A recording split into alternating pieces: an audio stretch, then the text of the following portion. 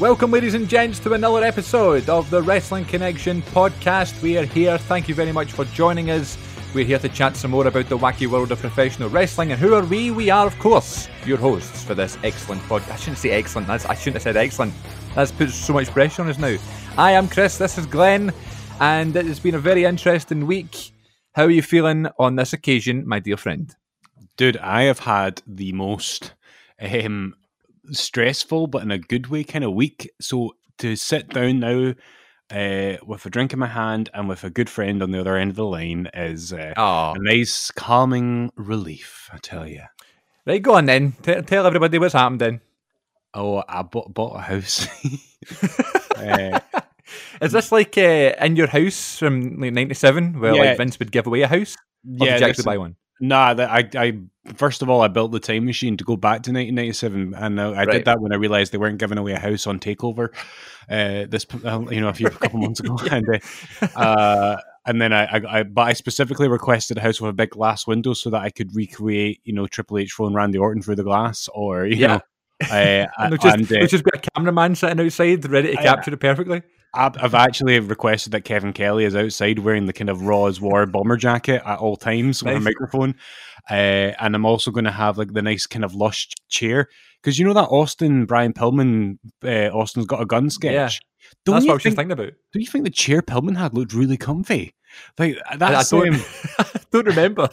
I mean, he didn't look very comfortable. You wouldn't be if the bionic redneck was outside your house brandishing a weapon. Yeah. But I think so that's kind of what I'm going to model the new house. And none of this have ran by my wife, but it's been an eventful week for me, and we're now facing a whole new series of problems, but good problems. The kind of problems that come with making that big move. And so we have to sell the place that we're in, and we have to do all these grown-up things and, tidy and pack up. And I hate to tell you this, Chris, but it's meant that I've had to make some cost-cutting measures. And one thing I am proud of, Chris, is that I consider myself very much like Mick Foley and Owen Hart, and I'm very tight with my money, and very frugal. And it's meant that I've cut my subscription to the network. I've cut my Inside the Ropes Patreon. I've cut the ad-free thing on ITV Hub so that I can watch Dynamite ad-free. So I've cut a few things just because I just thought like the WWE is already giving away so much content for free, like on YouTube right now. So I'm definitely going to sign up again to the network, especially if we were to do like a watch along or something. But for the next few months, I'm going to try and go without it and just get my wrestling fix through like freely available stuff like Dynamite every week, or like all the that's the thing, like Raw and SmackDown, so much of it is just on YouTube. Like they give you the best crazy stuff. So yeah, I feel like for the next few months, despite my new standing, my new position as podcast host extraordinaire, I feel like I can get away with it. God, I can't believe you've cancelled your network. What are you going to do? How are you going to watch 2002? I know, I'm going to it's just on hold. I'm just going to, because it's the summer holidays now and I'm not working as much, I'm doing a little bit of work for work over the summer, but not huge amounts. I feel like I'm just going to try and like not have it in the background. I've been gaming so much recently as well. So we'll just see. We shall see. Well, listen, if you're sitting about and you're bored and you're thinking, I just want to watch some wrestling, give me a shout. I'll let you borrow my network subscription for like maybe 45 minutes or something, but that's fine. You can use mine if you want. Nice one. I can watch the Hell in a Cell match between Shawn Michaels and Triple H in that time. No, only one match? Would you not want to watch like The Rock versus Big Boss Man from Survivor Series 98 where he beats him in like 5 seconds? You can watch loads of them. Watch that. There's a mass problem. This is what we need in the Scottish education curriculum. If you only had 1 hour to watch the Big Boss Man versus The Rock at Survivor Series 1998, how many times can you watch it in 60 minutes? That would get kids stimulated into their numeracy. Between that and The Rock versus Eric Rowan from WrestleMania 32. Best match ever. I love that match. I love the fact that like they've got Eric Rowan has wrestled The Rock. Do you know what I mean? No, he hasn't. But technically speaking, Eric Rowan can say he had The Rock's last match. There you go.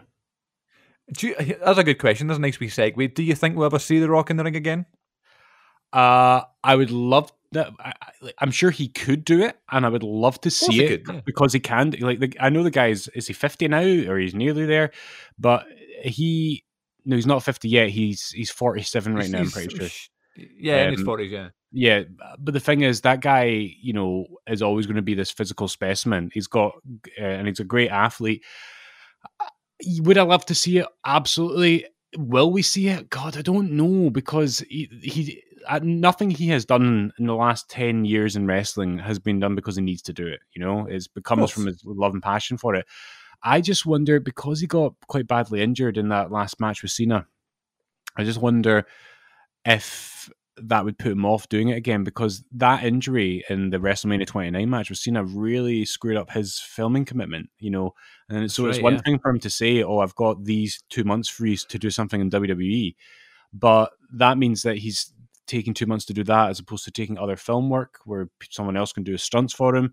And at the age he's at now, can you blame him for not maybe wanting to do it? And Cena's in the same position. You know, it's almost a miracle in the way that I do, you know, I wondered about this, like with Cena, like he came back to do that stuff with Bray, and with the Firefly Funhouse match being what it ended up being, it couldn't have been better for Cena, because there was no, like, very little risk of him sustaining an injury in that kind of production.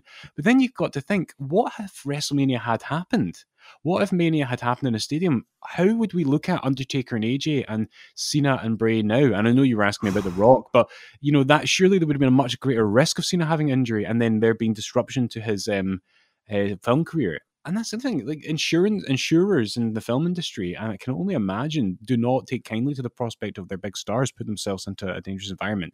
So before we speculate about WrestleMania in a non-COVID parallel universe, to answer your question with The Rock, I think it's possible, but I wouldn't be shocked if it never happened. I think now that his daughter's, you know, rising up the ranks, maybe we'll see something like that. It'd be really cool to see an intergender tag match. You know what I mean? Oh man, like Rock and his daughter versus, you know, maybe another Ric Flair and Charlotte. Definitely not Flair and Charlotte. Charlotte possibly, but not Flair. But yeah, but just to kind of, you know, then move on to like another point of speculation. I just wonder what WrestleMania, those two most memorable matches from WrestleMania, your Taker, your AJ, your Cena, your Bray, I just wonder what that would have looked like in the arena. I'm sure Cena and Bray would have had a good match, but then you wonder, would Taker have that closure that he now has? Well, God, I don't know. It's so weird to think about, because obviously I wanted it in the stadium. Of course you did. But obviously the way that it all worked out, I think, helped those two matches, you know, and it helped a lot of the other matches on the show get more time. Because realistically, when they have 12 matches on the show, at least one of them is either cut, one of them's got 2 minutes. You know, 3 of the title matches end up on the pre-show, and it's just a bit weird. Taker and AJ, I'm sure they would have had a nice little match, but I don't think it would have been as well received as the Boneyard match was. I think Bray and Cena would have been a lot, you know, along the lines of this Bray Wyatt and Seth Rollins stuff, maybe, where it was like Bray was just not being affected by anything, and Bray wins in 5 minutes or something. I don't know. But it just would have been a really strange show. And then you think about other matches on that show, like Shayna Baszler and Becky Lynch. The reason people were... I actually thought the match was really good, but people were slating the match. It's because Becky Lynch was pregnant, for one thing. But, like, could they have had their main match, you know, if it was, like, the opener of the actual show? Or even Charlotte and Rhea Ripley. Like, that was a great match, and it was on for, like, nearly 20 minutes or something. Would the NXT Women's title get 20 minutes on WrestleMania, you know? So, I don't know. It's weird to think about. And it's weird to think about next year's WrestleMania, you know? Yeah, I mean, and this is the thing. If you look at how badly hit Florida is right now, again, and, you know, my family in California were just telling me that, you know, they had their restrictions eased and now everything is shut down again where they are because of more outbreaks. That's right. So to assume that this will be all safe and we can put 70,000 people in a stadium by next spring, that's a huge assumption, because you remember when this started, we all thought, oh well, by SummerSlam they'll be back in the ring, in the stadium, in the arena, right? And we all thought that the whole thing would be at SummerSlam. I remember speaking to you before we went to that Pavilion show, right before lockdown struck. I remember telling you, like, I bet they'll do WrestleMania in a stadium. Like, I just assumed it would happen, you know? Yeah, you said that was going to be the big exception. There might be masks, there might even be distancing, but that was going to happen in the stadium. It was just inconceivable to think that they could make it work in any other way. But, you know, this is it. Like, you've got to think that they're looking at every possible contingency, and they're looking to see if they can predict which state might be less hit, and so if they can even do a wee arena to do WrestleMania next year. That's a possibility. The kind of arenas that they would run Impact in or something. Yeah, could we see the return of the WrestleMania in an arena sort of thing, like WrestleMania 14 or 22 or one of those ones where it was in Chicago or whatever, or even Madison Square Garden or something. It could be in there, socially distant, and it really, really, it's so interesting to think what it's going to look like. We're so used to wrestling now, the way it looks in the Performance Center, but then when we get back to normal, quote unquote, it's not going to be your usual packed house sellout crowd. They're going to need to do the distancing thing. Will we get used to seeing fans in the crowd wearing masks? Will that be an exception? Are you allowed to take your mask off during the matches? I don't know. Like, how it's so weird to think. It's kind of the same way as what you were saying there about thinking about WrestleMania not in a stadium. You can't picture it, but when it happens, it will become the norm for a while. Yeah, and then think about what the impact this will have on the talent that we see in the ring. Who knows when Roman Reigns will be able to return? Do you know what I mean? Man, I know. And you think about people who are, at time of recording, we've had this unfortunate news about Rusev and Lana and Lana's parents. And obviously, I think I speak for both of us when we say that we really hope everyone comes out of that healthy and safe. Yeah. But it's just, the thing is, they can make all these plans. Say they planned out their main event for next WrestleMania, but then they need to have a backup plan, because what if something happens? Like they had to, they had to sub in Braun Strowman very last minute to replace Roman Reigns. They need to think about, well, what do we do if there's an outbreak, which we've already seen happening in the WWE recently. So it's weird to think that, this isn't necessarily going to be over, particularly in the States where they seem to be having a particularly tough time with it, with different states having, quite bad outbreaks. We're kind of lucky that we're getting back to somewhat normality just now, where shops are fully open again, and like hairdressers and barbers are opening today. Thank the Lord. Oh my God, Chris, I'm getting my hair cut tomorrow, and I can't wait to get rid of my mullet. Have you booked an appointment, or are you just going to go in? No, it's booked. I booked I booked very posh. I go to a salon, darling. And so I haven't had my haircut obviously since like March or February. Or me neither. Like oh God, it's a mess. And it's horrible. Mine is redonkulous, and so it's. No, I saw you on your YouTube channel with your sister talking about Harry Potter, and you didn't. Yeah. Your hair didn't look too bad at all. Well, I mean, that's nice for you to say, but when I watch those videos back, I go, okay, good. I managed to get 4 videos done in the one go. Oh my God, look at my hair. yeah. I mean, it's that I'm looking forward to that. I'm looking forward to getting my hair done tomorrow. That'll totally. You need to send us a picture. We'll put it on the socials. I'll do it before and after. Yeah. Well, how did you feel about the response last week to the not only the Q&A but also the Shawn Michaels story? Was that nice to kind of finally get off your chest? It was. It was. I've had a couple of people text me about it. Say they didn't know, or they didn't realize, or they'd forgotten that had happened. It was good to tell the story. I enjoyed it. It's embarrassing as it was one of the funnier wrestling memories, folks. If you've not heard last week's episode, Chris and I talk about our 2 separate encounters with Shawn Michaels at different events, different days, and mine is very embarrassing. And I'll leave it at that. Go back and listen to it, because it's worth a listen, I think, if you want to laugh at my expense. Definitely. It's laugh at your expense. It's definitely a good laugh. It's one of my favourite stories that we've told here, but also one episode that I really liked was the Q&A session that we did at the end. I say the end, we did it for like 45 minutes, but we answered a bunch of questions that you guys sent in, and we greatly appreciate that. And I think it was nice to kind of see a more kind of casual side to us, not always strictly talking about the thing at hand. We're kind of talking about some non-wrestling stuff, some plans that we have going forward. So episode 13 was the last one, obviously, because this is episode 14. Can you believe it? And, that was the fan one. This is number 14, so it's 1998, and it's Shawn and Austin in the main event. This is a good one. That was kind of like a gritty WrestleMania, wasn't it? It was kind of. That's what I was just thinking about. What a weird WrestleMania that is, because it's like, there's so much buzz around, obviously, with Tyson there and stuff like that. Yeah. But like when I think back to it, there's nothing that really jumps off the page. Yeah, I always thought that The Rock and Ken Shamrock's matches were really boring. I think Undertaker and Kane have a really good match that gets overlooked, but it's a real kind of gimmicky match because Kane is like still unbeatable sort of thing, but Taker just pulls it out. I don't know. But I think Austin and Michaels in the main event is really good, but Austin doesn't like it. I can tell why he doesn't like it, because it's maybe not the coronation that he hoped for, because Shawn wasn't in the best headspace and stuff, and maybe he felt that it is a good match, but Austin's probably right in saying that they probably could have had a better match if Shawn wasn't injured. And do you know what I mean? Because you think about it, that's a real dream match, Austin and Hogan, and to my knowledge, it only ever happened that once. And so Austin and Michaels, you mean? Yeah, sorry, did I say Hogan? Yeah. So that is a shame. But to be honest, he main evented Mania and he walked out the champion, and it was the kind of the kickstart to his iconic run at his dominance in the roster. So I don't think you can be too sorry about it. It's I think it's mental to think that he still has that Winged Eagle belt in a safe in his house. Oh, does he really? That's the really actual belt that he won that night. Because he was the last guy to hold it. Right, you mentioned Kane and Taker. I didn't realize until yesterday. I saw a video about this. Kane was the first person to kick out the tombstone, and it was happened in that show. No one had ever kicked out before. I had no idea about that. Like, Taker had been on the roster for 8 years at that point, and not even. I assumed that Hogan had kicked out of it, but he didn't. Yeah, I just thought that when you said that, I thought maybe it was Hogan. But there was a story that Undertaker told on a podcast this past month. Now, because he's doing all these interviews and stuff because of the last ride.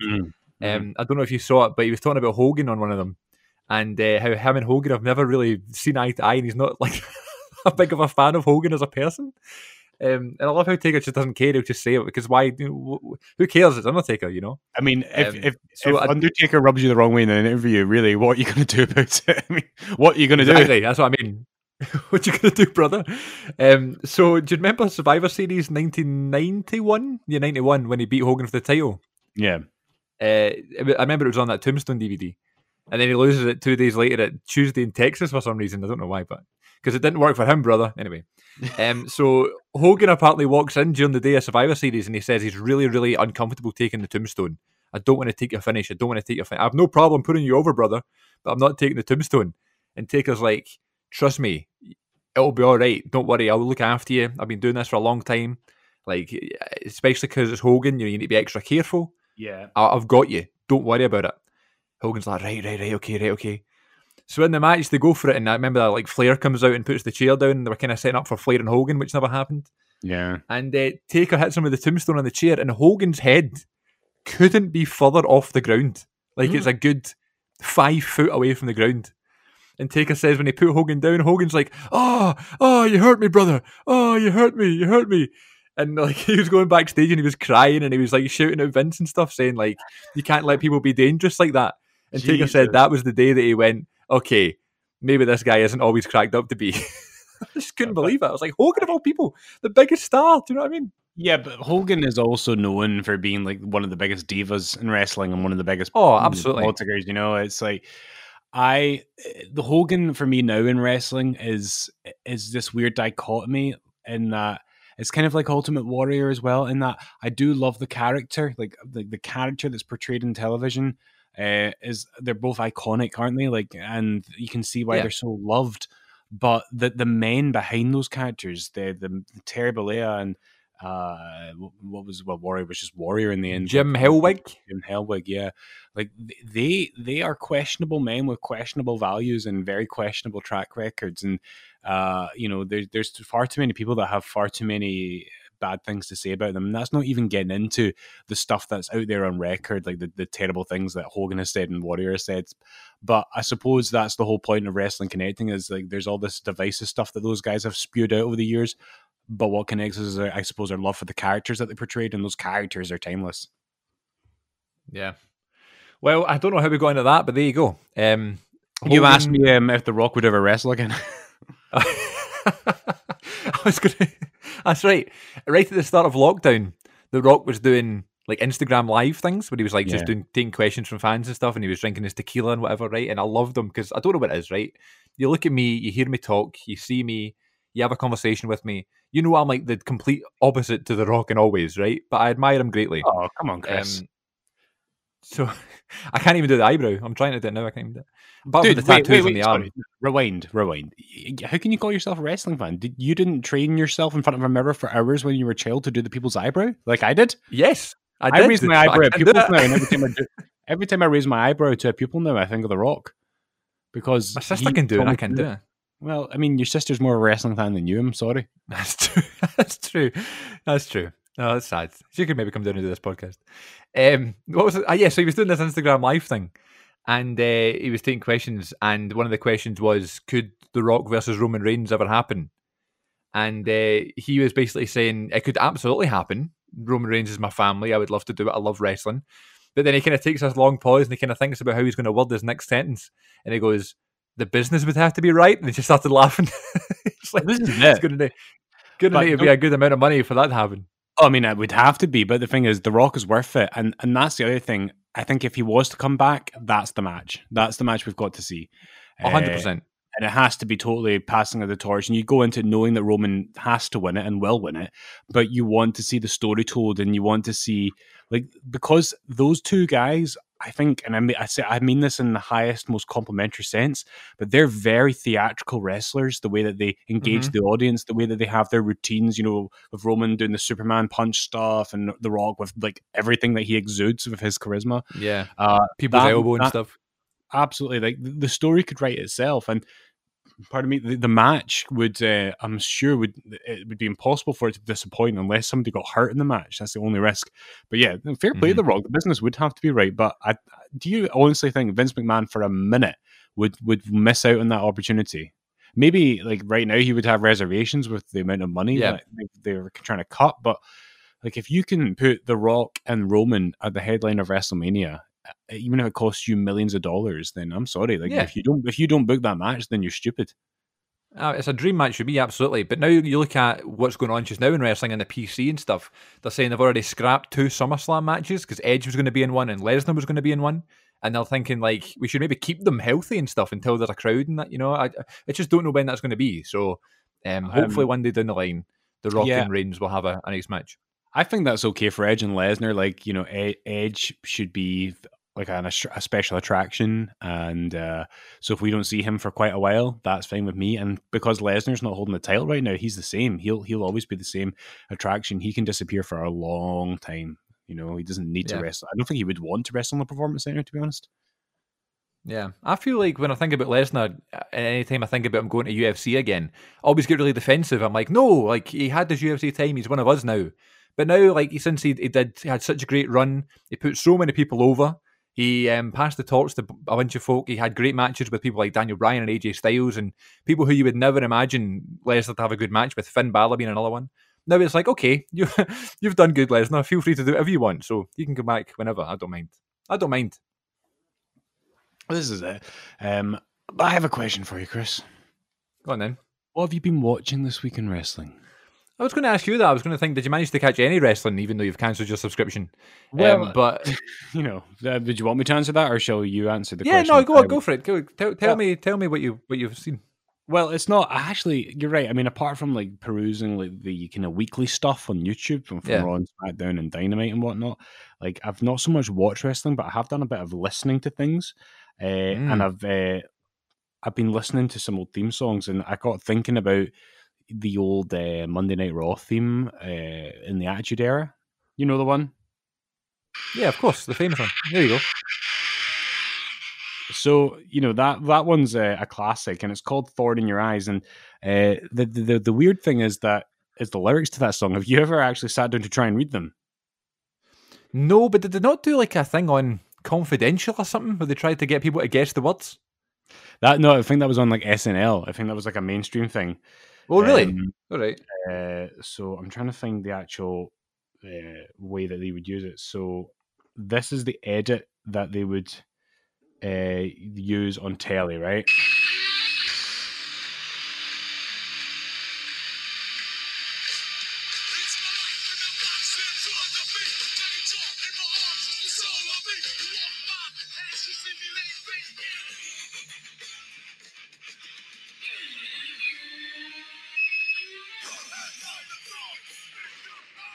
Right, do you want to guess at all the lyrics?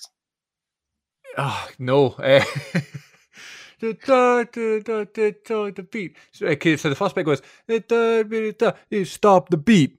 And it's something, the soul of me, no? Yeah, that part you've got. Do you want? Let me read you these. This is poetry, okay? Go for it. It's my life in the box in front of me. Really? Yep. It's my life in the box in front of me. Taking junk in my arms is the soul of me. Real okay.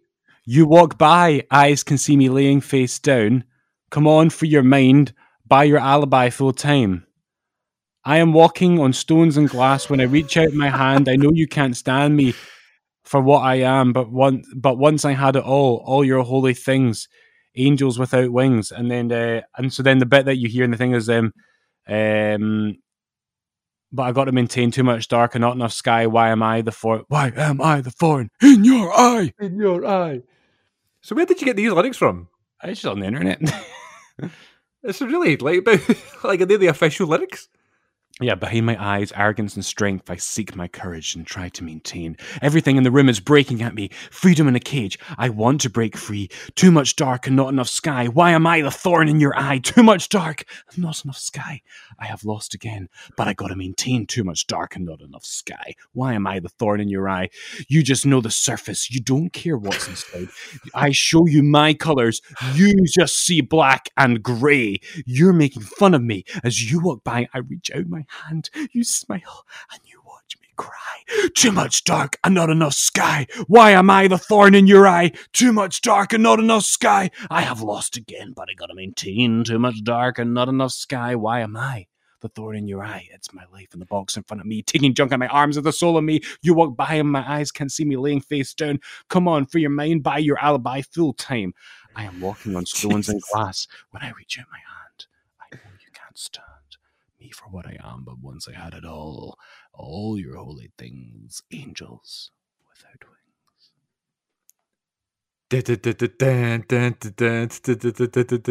That was like V2 though. That was like the second, like the original one with Austin walking through like the war zone. That was like at the start of the Attitude Era, and then that version you played is like version 2, because on my match of the week, which we're going to get into, is from the Raw where that intro debuted in '98, which is kind of funny. Yeah, well, that's interesting. Yeah. Maybe that's a good segue. But I'm curious to know what you've been watching this week, because that's all I've done is try to guess lyrics for the whole week. You know, one of my favourite things we've done on the show actually is when I press shuffle on Spotify and we just saw what theme song came on. Right, let's do it again. Hang on. Okay, Spotify, the wrestling playlist. Let's see. You need to predict what theme song's going to come on when I press shuffle. Right. Okay. Well, do I need to predict it? Yeah, predict it. Okay, it's going to be, I'm going to go for Booyaka, Puddle of Mud. No, not Puddle of Mud, POD. No, POD, that's POM. POD, Booyaka. I'm going to go for the classic Big Boss Man theme song. Ready? Go. Oh, that's Fight. Yeah, SummerSlam. Yeah. Great theme song. What's next? Next up is That's No Chance. Yeah. Right, go guess one more and we'll move on. Okay, the next one is going to be He's a Man by Steven Regal. Okay, good one. Let me think something really obscure. It's going to be the Core's theme song. Here we go. Okay. Oh, that's Pac's AEW theme song. Great theme song. Oh. Anyway. So underrated. I love my time. Now, what did you speak about lyrics? What did you think that said when you were younger? I still think it is one cell. Is this on? Apparently it goes, it's 1, 2, this on. 1, 2, the song. I thought it was like just a random word. They just made up a word and just said that. Make any sense at all. The other one is the Jericho theme is weird. Yeah, baby, I'll be your Judas and your priest, which is ironic because of his theme song now. What have I been watching this week? It's not as mental as usual. I've been watching some 2009 stuff. I watched SummerSlam 2009, which is a good show. Great show. And there is 2 just amazing main events in that show.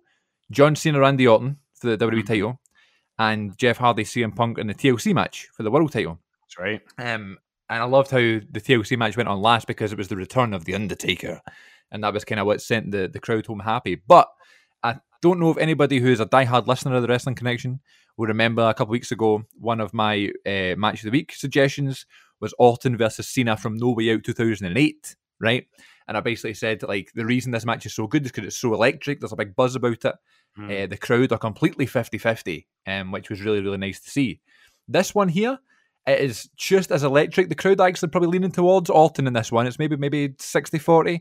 I don't know, but it's a really good one. And just the buzz and the electricity in the arena is mental. It's the Staples Center, which is like a really, well-respected venue and that sort of thing. Classic moments have happened there. So they just have this great match.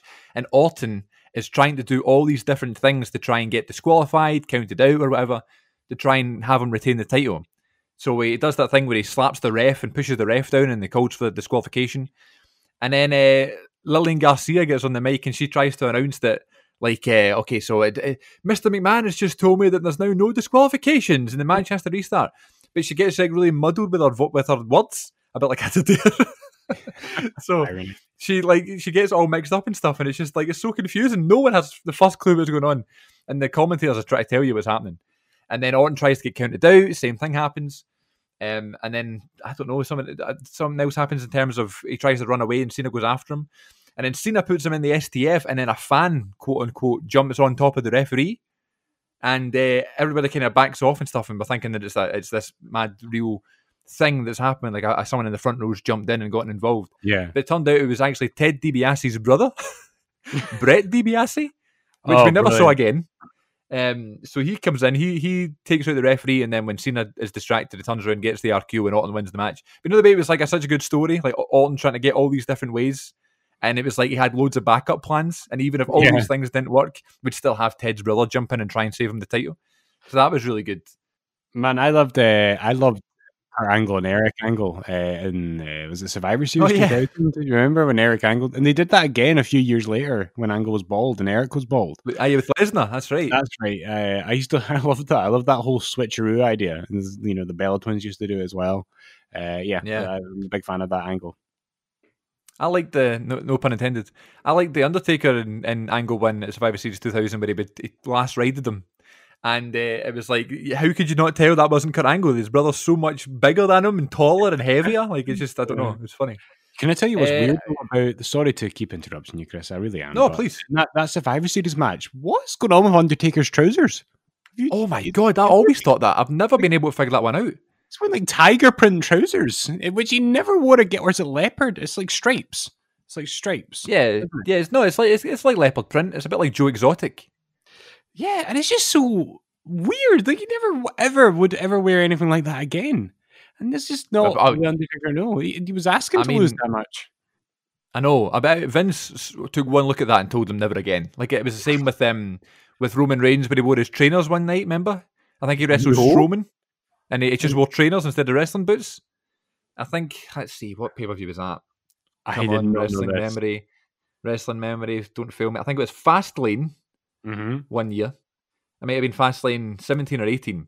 And it was Reigns versus Strowman. It was the same show that Goldberg won the title from Kevin Owens. And Reigns comes out wearing just like Nike trainers instead of wrestling boots. And Vince was like, nah, put your boots back on. I mean, I'm just looking at the picture now. You can't really tell. I mean, they're like black, so they go with his gear. Yeah, and I think it's just because it had like white soles or something. I don't know. And then the other one was Daniel Bryan wore like this sort of kind of gardening jacket one time, and he looked a bit like a lumberjack. And Vince told him never again. So Vince just has these things about gear. I guess he has to approve them first, and then has to say, yeah, that's fine. I remember watching the This Is My Yard DVD, and like there's a clip of that match on there, and I was thinking, what's Undertaker wearing? But, like Vince himself had weird wrestling attire over the years because he he had the kind of the first time he ever wrestled Austin on Raw, he just had his, or at the Royal Rumble 99 maybe it was, he just had his like top off, showing off his physique. That's right, yeah. Then he would have like the kind of WrestleMania 17 gear with the kind of the red sleeves poking out of the black kind of top. It was like a wee sweater vest sort of thing. Yeah, and that was always weird. Then he had the kind of the black sort of straps which he had when he wrestled Hogan, when he really looked like proper muscle man, and those ones like a proper bodybuilder. Do you remember briefly in 2006 he would wear this red top, just bright red top, and he wrestled Triple H on Raw in 2006 during the whole DX McMahon's angle. wearing that bright Really? red top. Yeah, like on Raw. And it just looks so weird because I just see him as a guy who wears dark colors in the ring. So to see him wearing this bright kind of garish red thing. But then again, It was like in the last ride. Remember when Taker went to his office and then he comes out from the gym and he's wearing like a Taz top. He's wearing like an orange t-shirt. Yeah. Oh, man. God, we mentioned Taz at least twice on every episode. It's great. Well, he deserves it. He does. We love Taz. But yeah, that's pretty much it. I also just started Breaking Point 2009. The only time I did Breaking Point. And it was like a submission theme pay-per-view.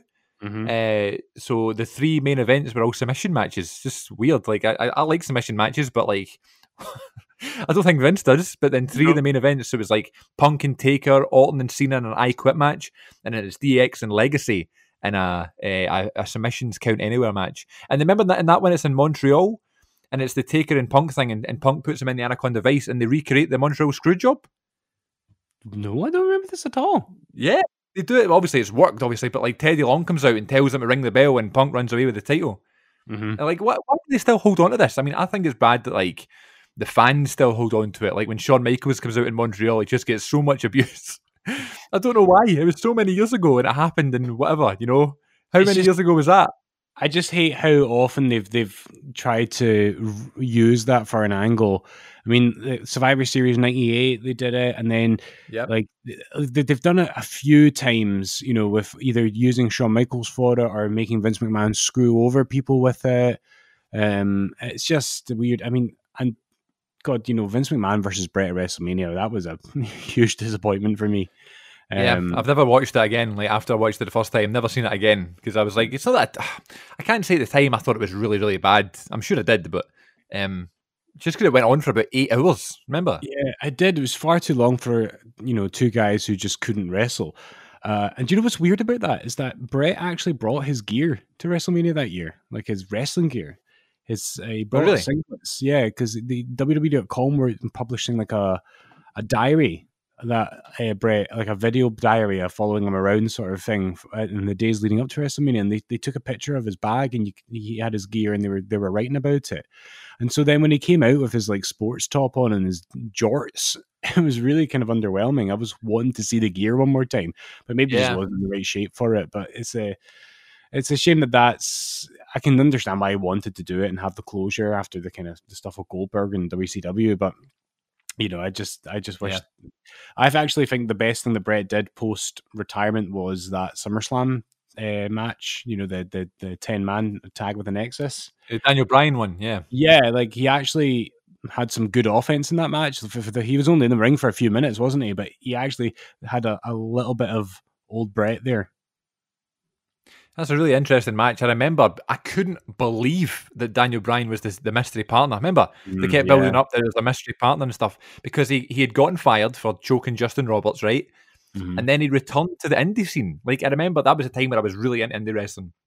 And he did like a match in PWG against Roderick Strong where like he would get into the ring and everybody would throw ties at him, because that was like now his new thing.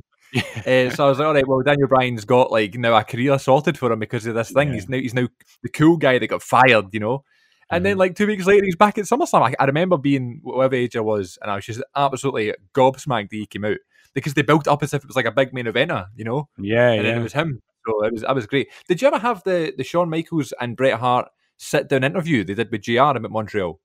I don't think I owned it, but I've seen it quite a few times because I think before the network, there were like WWE titles on Netflix, and I'm pretty sure this is like 7 or 8 years ago. Like this is like before Netflix was even as mainstream as it is now. Right. Okay. And that was one of the things that was on Netflix, and that's amazing to watch. That's like really fascinating good, for any wrestling fan. I think it's still on the network. You know where to look at. You know where to find it.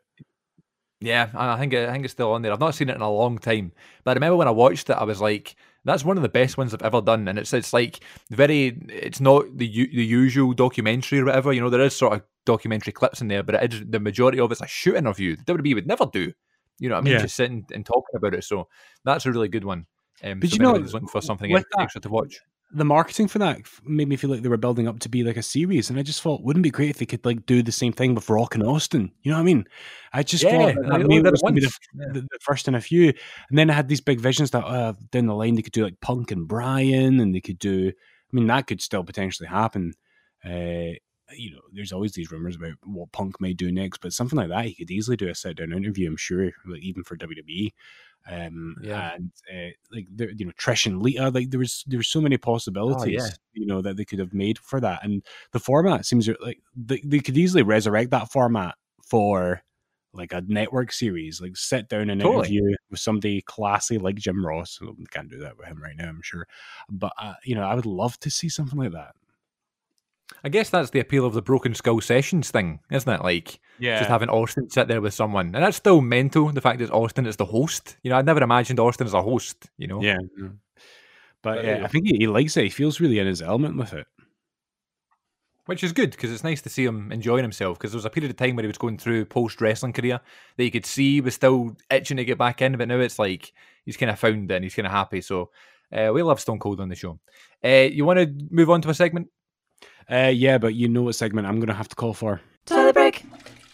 Ooh, yeah. We're back in the room, everybody, and it's time for the match of the week. Wrestling recommendations, wrestling recommendations, wrestling recommendations. Match of the week. Ooh, yeah. Okay, this week, my match of the week is one from the Attitude Era, ladies and gents. And usually, well, I should say recently, I've been talking about some things I've been watching in terms of some mid-2000 stuff up in towards 2009, like it's been the past couple of weeks.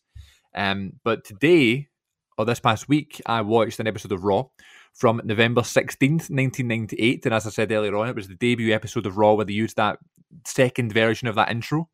Where it was sort of remixed, not the remix song, but they used a different part of the song that Glenn beautifully read to you earlier. And the main event of this Raw is for the WWF Championship. And this is on Raw, right? Which is the random Raw, night after Survivor Series. And it is The Rock versus Stone Cold Steve Austin, the main event of WrestleMania that was coming up, previewed on Raw the previous November, the day after Survivor Series. And the reason this is my match of the week, and it's definitely nowhere near, the WrestleMania matches in terms of quality. And, Austin and Rock have had so many big matches, and I think of obviously the 3 WrestleMania ones, but then you look at the other pay-per-view ones. I think they did one at Backlash 99. They did one at, they had Intercontinental title matches before, one of the In Your Houses. I think it was the D-Generation X In Your House in 97 they had one. Just like casual matches, but obviously they're not just... I think they also main evented, was it Rebellion 2001? Oh, yeah. One of those, you remember how the WWF would do those UK only pay-per-views? They would never be very good, and they'd never sell out, any seats. So I think if anyone had even been at one of those shows, you wouldn't even want to acknowledge it, would you? I'll tell you something. If someone did go to those shows, they wouldn't be talking about it all these years later. So, for context, Glenn was there. That was a good one, though. I think they have a good match, do they not? I remember someone did a suplex on the Titantron or something, on the stage. Yeah, we got. I can go into these stories long form if we ever do a watch along. But I remember when that started happening in the arena. I remember getting really excited talking to Robert because we were convinced they were not only going to come into the audience, but specifically come to where we were. Just patting them on the back and stuff.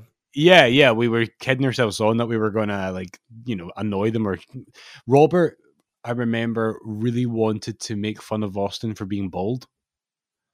He kept saying, well, Robert's got nice hair, doesn't he? Robert's got nice long hair. Lovely, long, flowing hair. But he kept saying, when they come over, say, where's your hair? Say, where's your hair, Austin? Good one. Burn. Boom, roasted. Sadly, we never did get the chance to mock Austin for his voluntary baldness, Yeah, I'm sure he would have been really offended. I know. But anyway, I'm never going back to Manchester. He shows up on Raw the next night with an afro. A toupee. No, you really like the Kurt Angle helmet thing when he got his head shaved. Austin would look weird at that. So Austin Rock from November 16th, 1998 is totally worth your time if you still have a network subscription and you haven't cancelled yours. So the reason this is my match of the week is when I say to you, the crowd was great. In this day and age, when we talk about a great crowd, we're thinking about like people who, you know, maybe know the indies and, you know, maybe want to support the people who are underutilized. And if you get a Cesaro match or a Daniel Bryan match or something, the crowd are going to be extra buzzed. Let's say it's like Philadelphia or Chicago or something like that. A crowd that's known for being a smart crowd that will kind of cheer for people who are underutilized and underrated and that sort of thing, right? Mm-hmm. So that's what we think of a good crowd.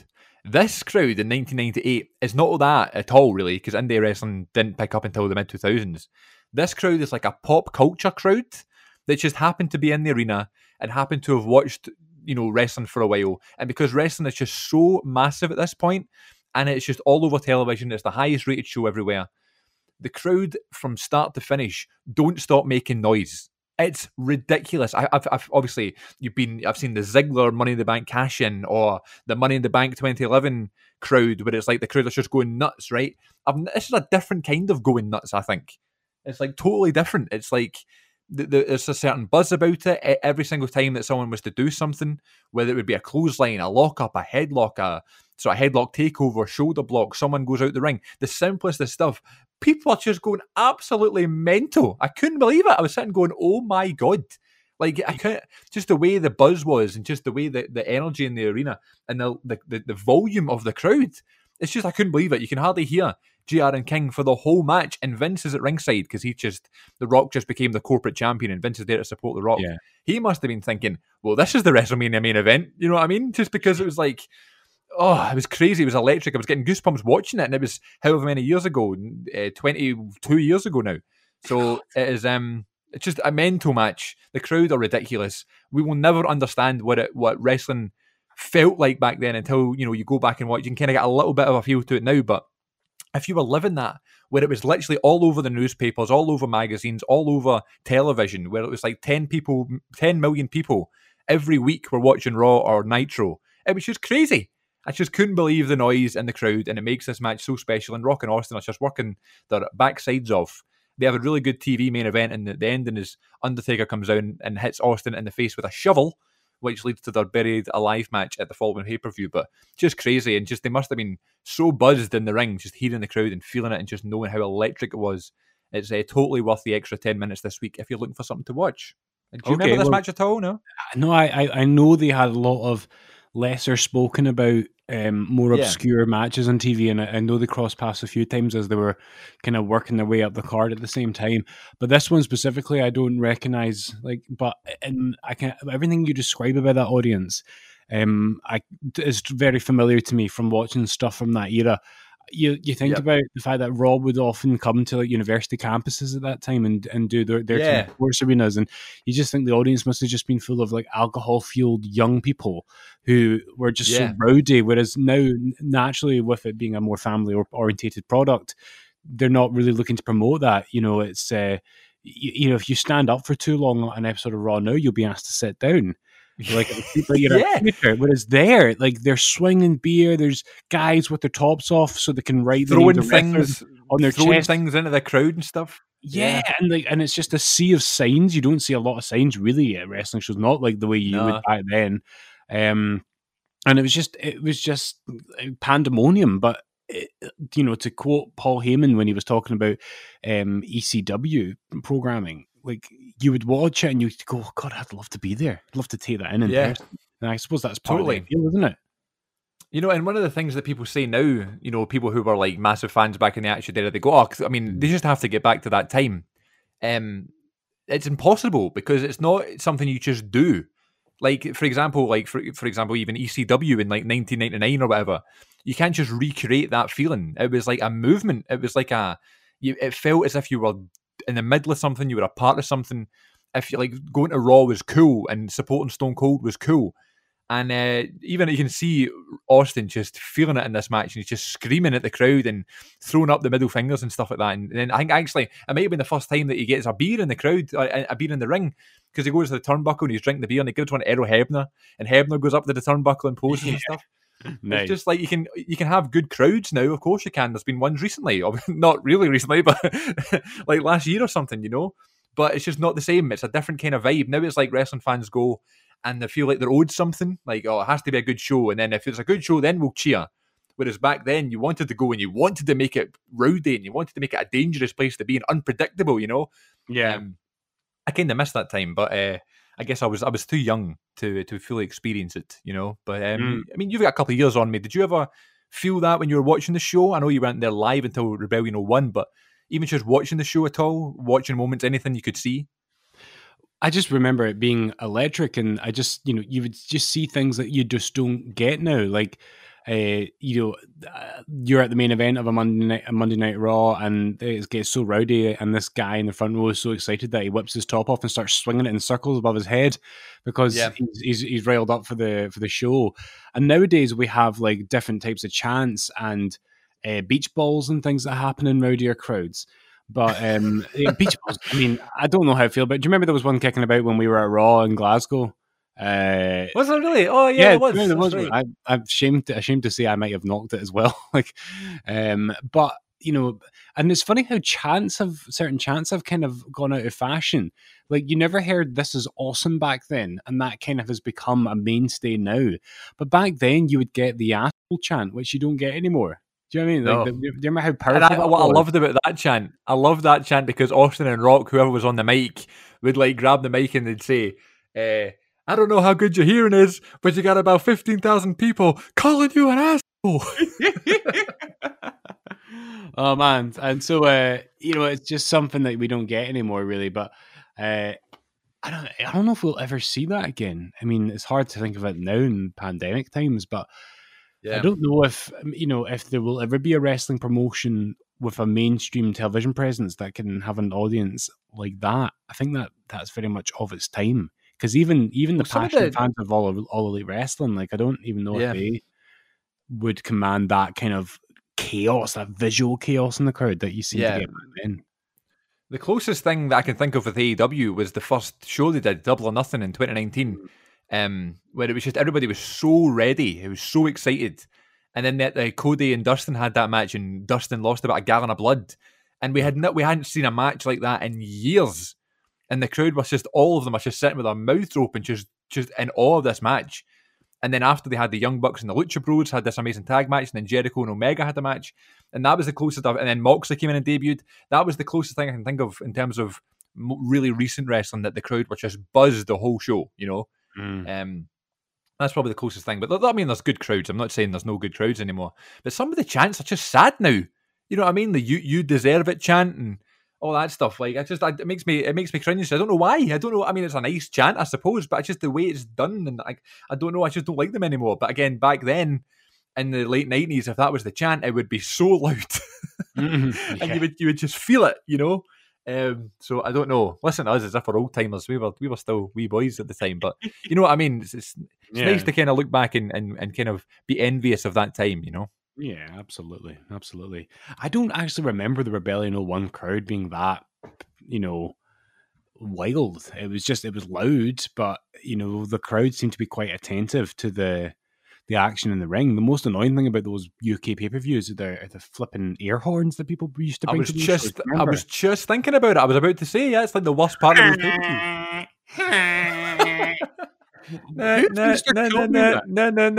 Austin. Like, nobody would do it. Like, it would maybe the first couple of times, but God, I remember being annoyed by that at the show. Like, yeah, stupid. And I wanted to know who brings that in and who has the gall and the confidence and the brass to do that with somebody right next to them going, Austin. Can you imagine if we were doing that at WWE Live in November 15? Those two kids next to us would have grabbed the air horn, they would have thrown them away, they would have pushed us down the stairs and would have just said, "Oh, well, you obviously don't belong here because you're not a real wrestling fan. John Cena sucks." Either that, or much like my experiences with my New Day unicorn horn in 2016, they would have just nicked it. Since I've got a habit of having stuff stolen from me at live events. You know, a couple of weeks ago we were talking about how, when the pandemic's over, we need to get back to some more wrestling events and we need to start making some more memories. Now you've went and bought a house. I know, right, dude? I'm sorry. Like, I'll need to be really sparing with that. But I can still do it. I do have a job and a salary, so it's not going to be impossible. Yeah, that's right. I'm just saying, like, I know you bought a house and stuff, you got a family and stuff. Priorities, that's all I'm saying. And speaking of that, I'd be thankful for you to have your priorities straight and pay 80 quid to go and sit front row at a show instead of, the rent. So have you got anything to be thankful for this week? Thankful for your crappy segues. One of my favourite parts of the whole podcast, by the way. Trying to come up with a segue. Dude, can you hear this? This is paper, right? And I've written this down. I have not written something down for this podcast ever. Wow. I do stuff on my phone every now and then, but like I have written down, I've scribbled this down in advance for this. So I will elaborate on it after the jingle. What I'm thankful for in wrestling this week. Oh, yeah. So, I gave this a wee bit of thought. I couldn't, because I've kind of distanced myself from wrestling over the last couple of weeks with The Last of Us Part 2 and with buying a house and everything. I decided to go with something which is a bit more like, it's there in my memory. It's not something I've been coming across a lot recently, but I think about it a lot. And it's wrestling appearances in the media. Okay. So the first thing that came to mind was the Weakest Link episodes of the WWF specials. Oh. Have you ever seen them? Oh my god. I was sick from school one day, like I was off sick. And that episode was on Sky One. It was almost as if like the gods knew I was off and I was watching Sky One. But there's two. They did two different episodes. There's so Kane wins one of them, doesn't he? He's full of tire. Kane, and so Ann Robinson has banter with him. That's an ugly man. Do you always wear that outfit? Oh man! Oh god, Mayor Jacobs, eat your heart out. I know. And it's the way that like Austin and Deborah were on one, and every time she would come around to Austin, like, so folks, if you don't know the Weakest Link game show, it's not, I don't think it's on telly anymore, but you're standing in a circle and Ann Robinson, the host, is in the center on a wee podium, and she rotates and faces different people and asks them a question one after another. I think it's a great concept, and the whole banking thing, you need to bank the money. I think it's brilliant. I love it. I did enjoy it, yeah. But then, but every time she went to Austin, she would go Stone Cold. Stone Cold. That's right. Steve or Austin or anything like Stone Cold. My favorite one was Bubba. Bubba. I remember Lita writing in her autobiography how much she hated that experience, and she hated doing things like that, and she hated how Ann Robinson would just have a go at her for her tattoo. Do you remember? That's right. She really resented that. So there was two Weakest Link episodes, and I know Kane won one of them. I don't remember who won the other one though. It might have been Bubba Ray Dudley. I'm not. No, sure. it's Triple H. I'm sure Triple H. Was it?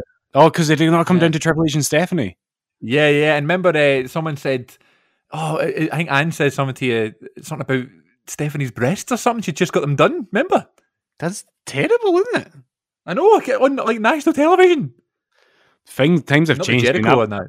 That was 20 years ago. And so there's, I mentioned how Lita didn't enjoy that, but Lita also mentioned going on, and I think you're maybe a bit too young for this to remember this, but there was a weekday morning breakfast show on Channel 4 in the UK called The Big Breakfast, and it ran in the 90s. And so it would be on at the same time as like BBC Breakfast and GMTV, which is now Good Morning Britain.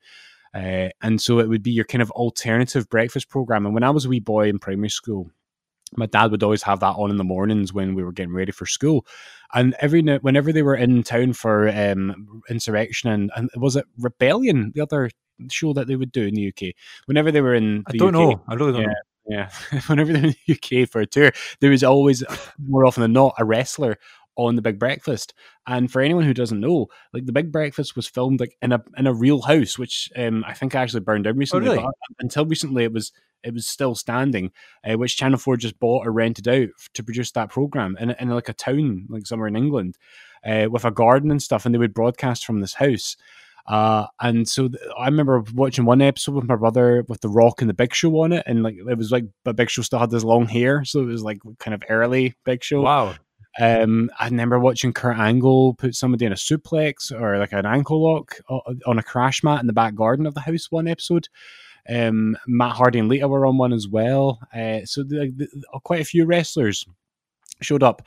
But it was weird because at that time the WWF was in its boom period, but it's still, and I suppose to an extent still is, it was one of those things that despite its popularity, despite those amazing crowds that you describe, you know, there was still like loads and loads of people who just didn't get it, and often that would become obvious in these sort of shows.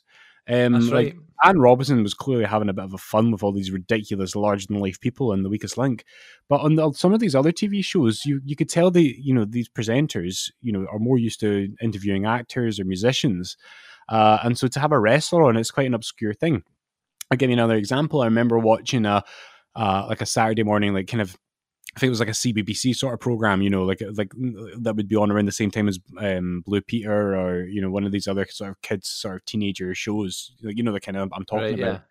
And I remember like it was coming up to the end credits, and so the presenter was like, "Okay, thanks everyone, that was good. We've had Busted on this week, and next week we've got so and so. We've got McFly coming in, and we've got WWE stunt. His name is Steve Austin coming in, so that will be good, and we'll see you next week." So I thought, what is going on in his briefing sheet? What is a WWE stunt? And his name is Steve Austin? Why is he questioning that? And there was always, and then when I was like 10 or 11 on Saturday mornings on BBC, or I forget what channel it was, but there was the Saturday show, and it was like where Fern Cotton and Holly Willoughby kind of got their first big TV breaks. They were the presenters on it. That wasn't the only reason why I watched the show, but I remembered like they had a few like stars on. I remember once Nydia being a guest on it, and really? They made her try and put a sleeping bag back in its case under 10 conditions. That was entertainment for you to watch Nydia in her like Nydia kind of wrestling gear. I was going to say, was she like all gimmicked up? She was all gimmicked up, but she wouldn't speak with a southern accent. And the thing about that was that they ran this competition that you could, if you won you phoned in on this live TV, and if you won the contest, Nydia would record a voicemail message for your phone, so that when somebody phoned you, it'd be like Nydia going, "Hey, it was the WWE's Nydia, I leave a message." So she did it for the person, but she just did it in her normal kind of voice. So she didn't go, "Hey, it's Nydia, and I'm here with Jamie Noble." That's what you want. But she just went, "Hey, this is Nydia. I'm clearly jet lagged. If you don't leave a message, I'm going to come and kick your ass." And she just seems so like, despondent. I also remember they had puppets on that show, Tiny and Mr. Duck. And one episode they had DDP on, and they started throwing these random questions at DDP, also in his gear. And one of the duck puppet just asked him, "Have you ever eaten a table?" And at that moment, Diamond Dallas Page's face just had this blank expression, as if to say, "What am I doing? What showing? Have you ever eaten a table?" Yeah. So I just, and obviously there's famous examples, isn't there? There's like the Undertaker and Vader, like abroad in that. Oh, yeah. Where they ask them about being fake. And Vader does not take the question well, whereas Undertaker kind of keeps his cool. But it's, right. So I just think it's funny because wrestling, for as big and as mainstream and popular as it is, it can still seem really weird and niche to an outsider. And you really see that play out. Sometimes you see snobbishness, There's a great YouTube clip of Hulk Hogan on Lorraine Kelly in the 1980s. Of course there is. And Lorraine just goes, "So, Hulk, is it no just all kid on?" Jesus. I love Lorraine Kelly, I know. Oh God! Recently, in terms of that, so when Drew McIntyre won the WWE title, right, it was a very happy moment, and Drew is known as a Rangers fan here in Glasgow. So anytime that Drew would do something, or if he was ever wearing the Rangers top, he would like post a picture and tag them or whatever, right? So when he won the title, the official Rangers Twitter account said, "Oh, congratulations to the big man finally winning the title," and then like the blue love heart or whatever. And then like everybody in the comments was like, "Why are people acting as if this is pure real? It's so, what a disgrace to the sport and everything." And I was like, why do people like not?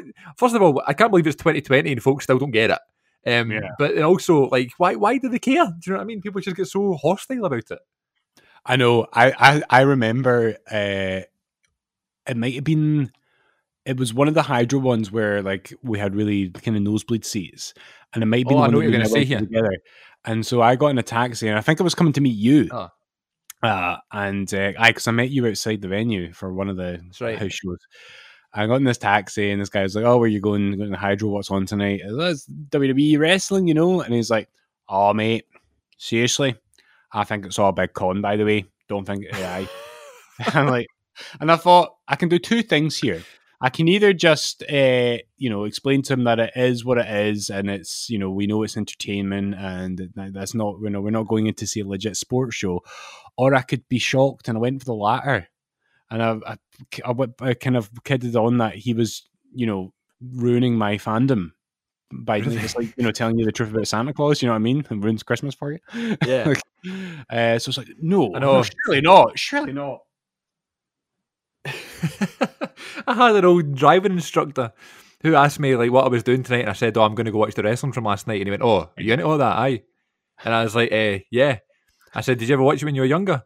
And he went, I used to watch it when I was a boy, but it could just get too fake for me." Like, how did it get too fake? Brilliant. Like, originally, it started the same way. But what I don't understand about as you put it, outsiders, which I love, not Scott Hall and Kevin Nash, but normal folk, other people who aren't fans, is that they think that like when you're a wrestling fan, they go, "Why do you watch that?" Like when it's clearly not real.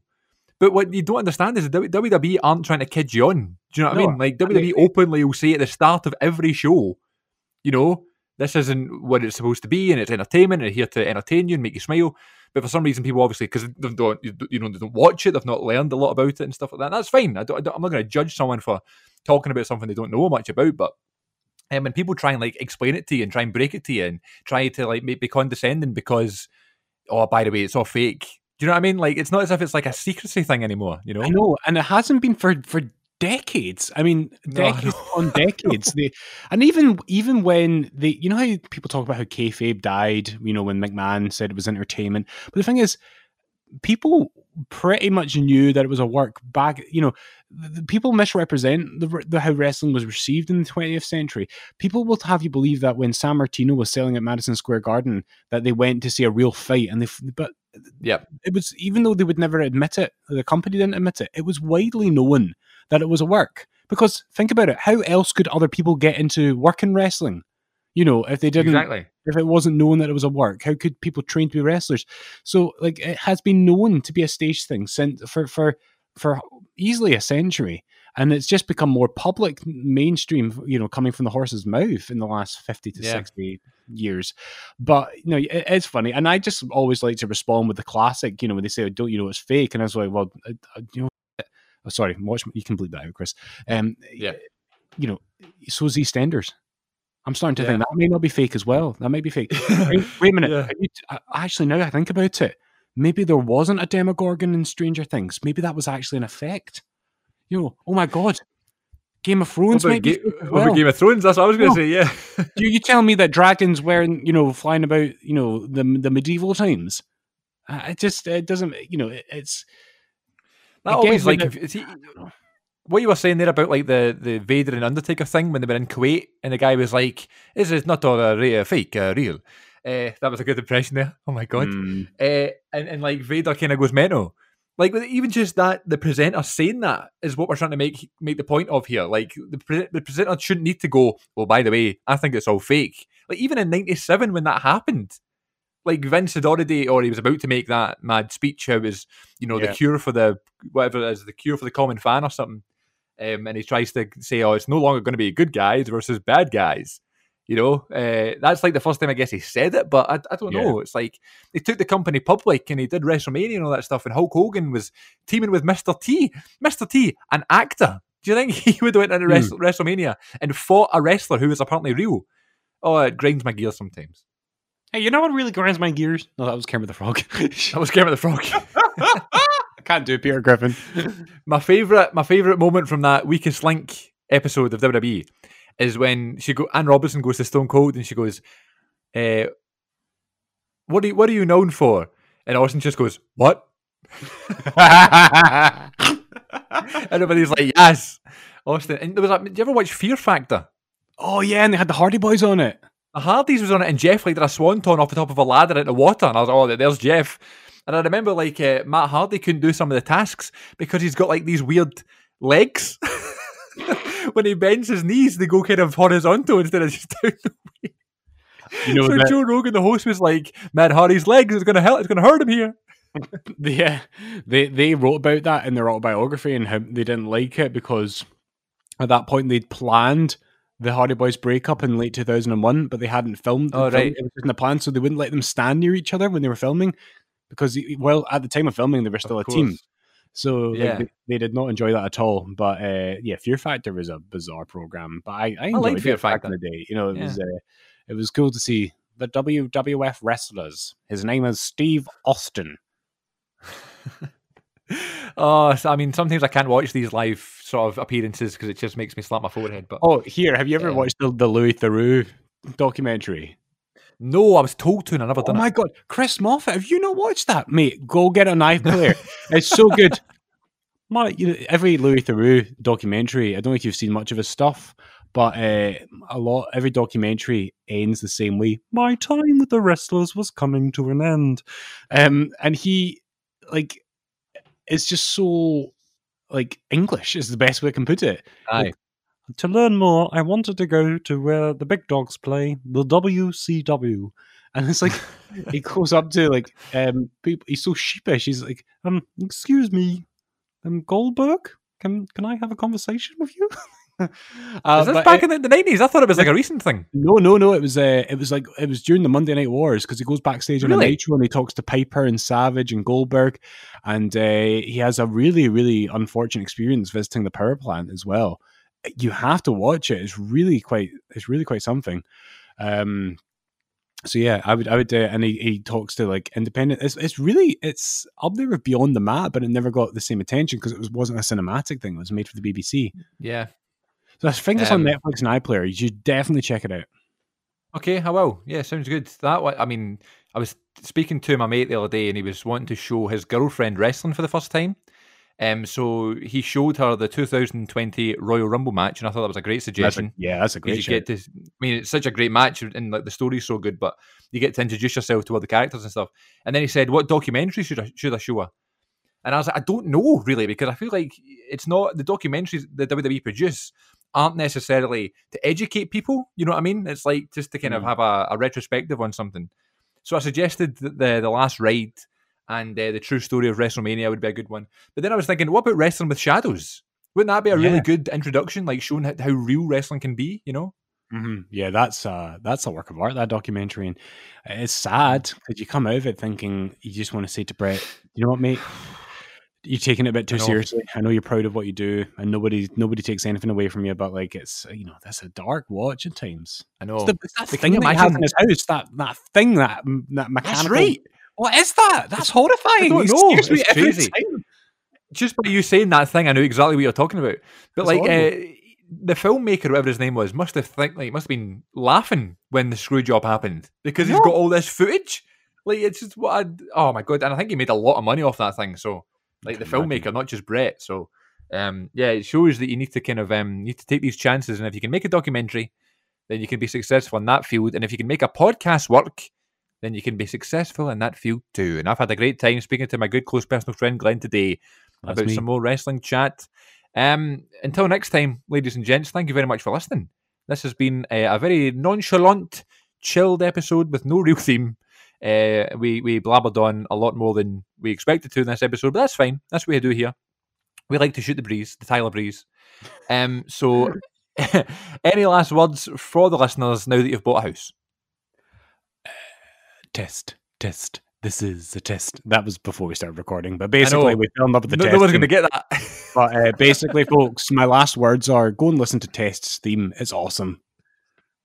And try and guess what they say, and then if you can write it down in a poem, like the Raw theme that Glenn read out, you can read it back to us, and you can let us know what Test's theme song said. That'd be really nice. Do a dramatic reading of a wrestling theme song. Yeah, that's the test. Okay, well, thanks for listening, everybody. Remember, you can get us on social media, Twitter and Instagram.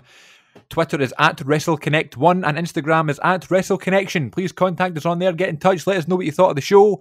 And until next time, ladies and gents, thanks very much for listening. My name is Chris, this is Glenn. Take care of yourselves, and we'll see you all next time.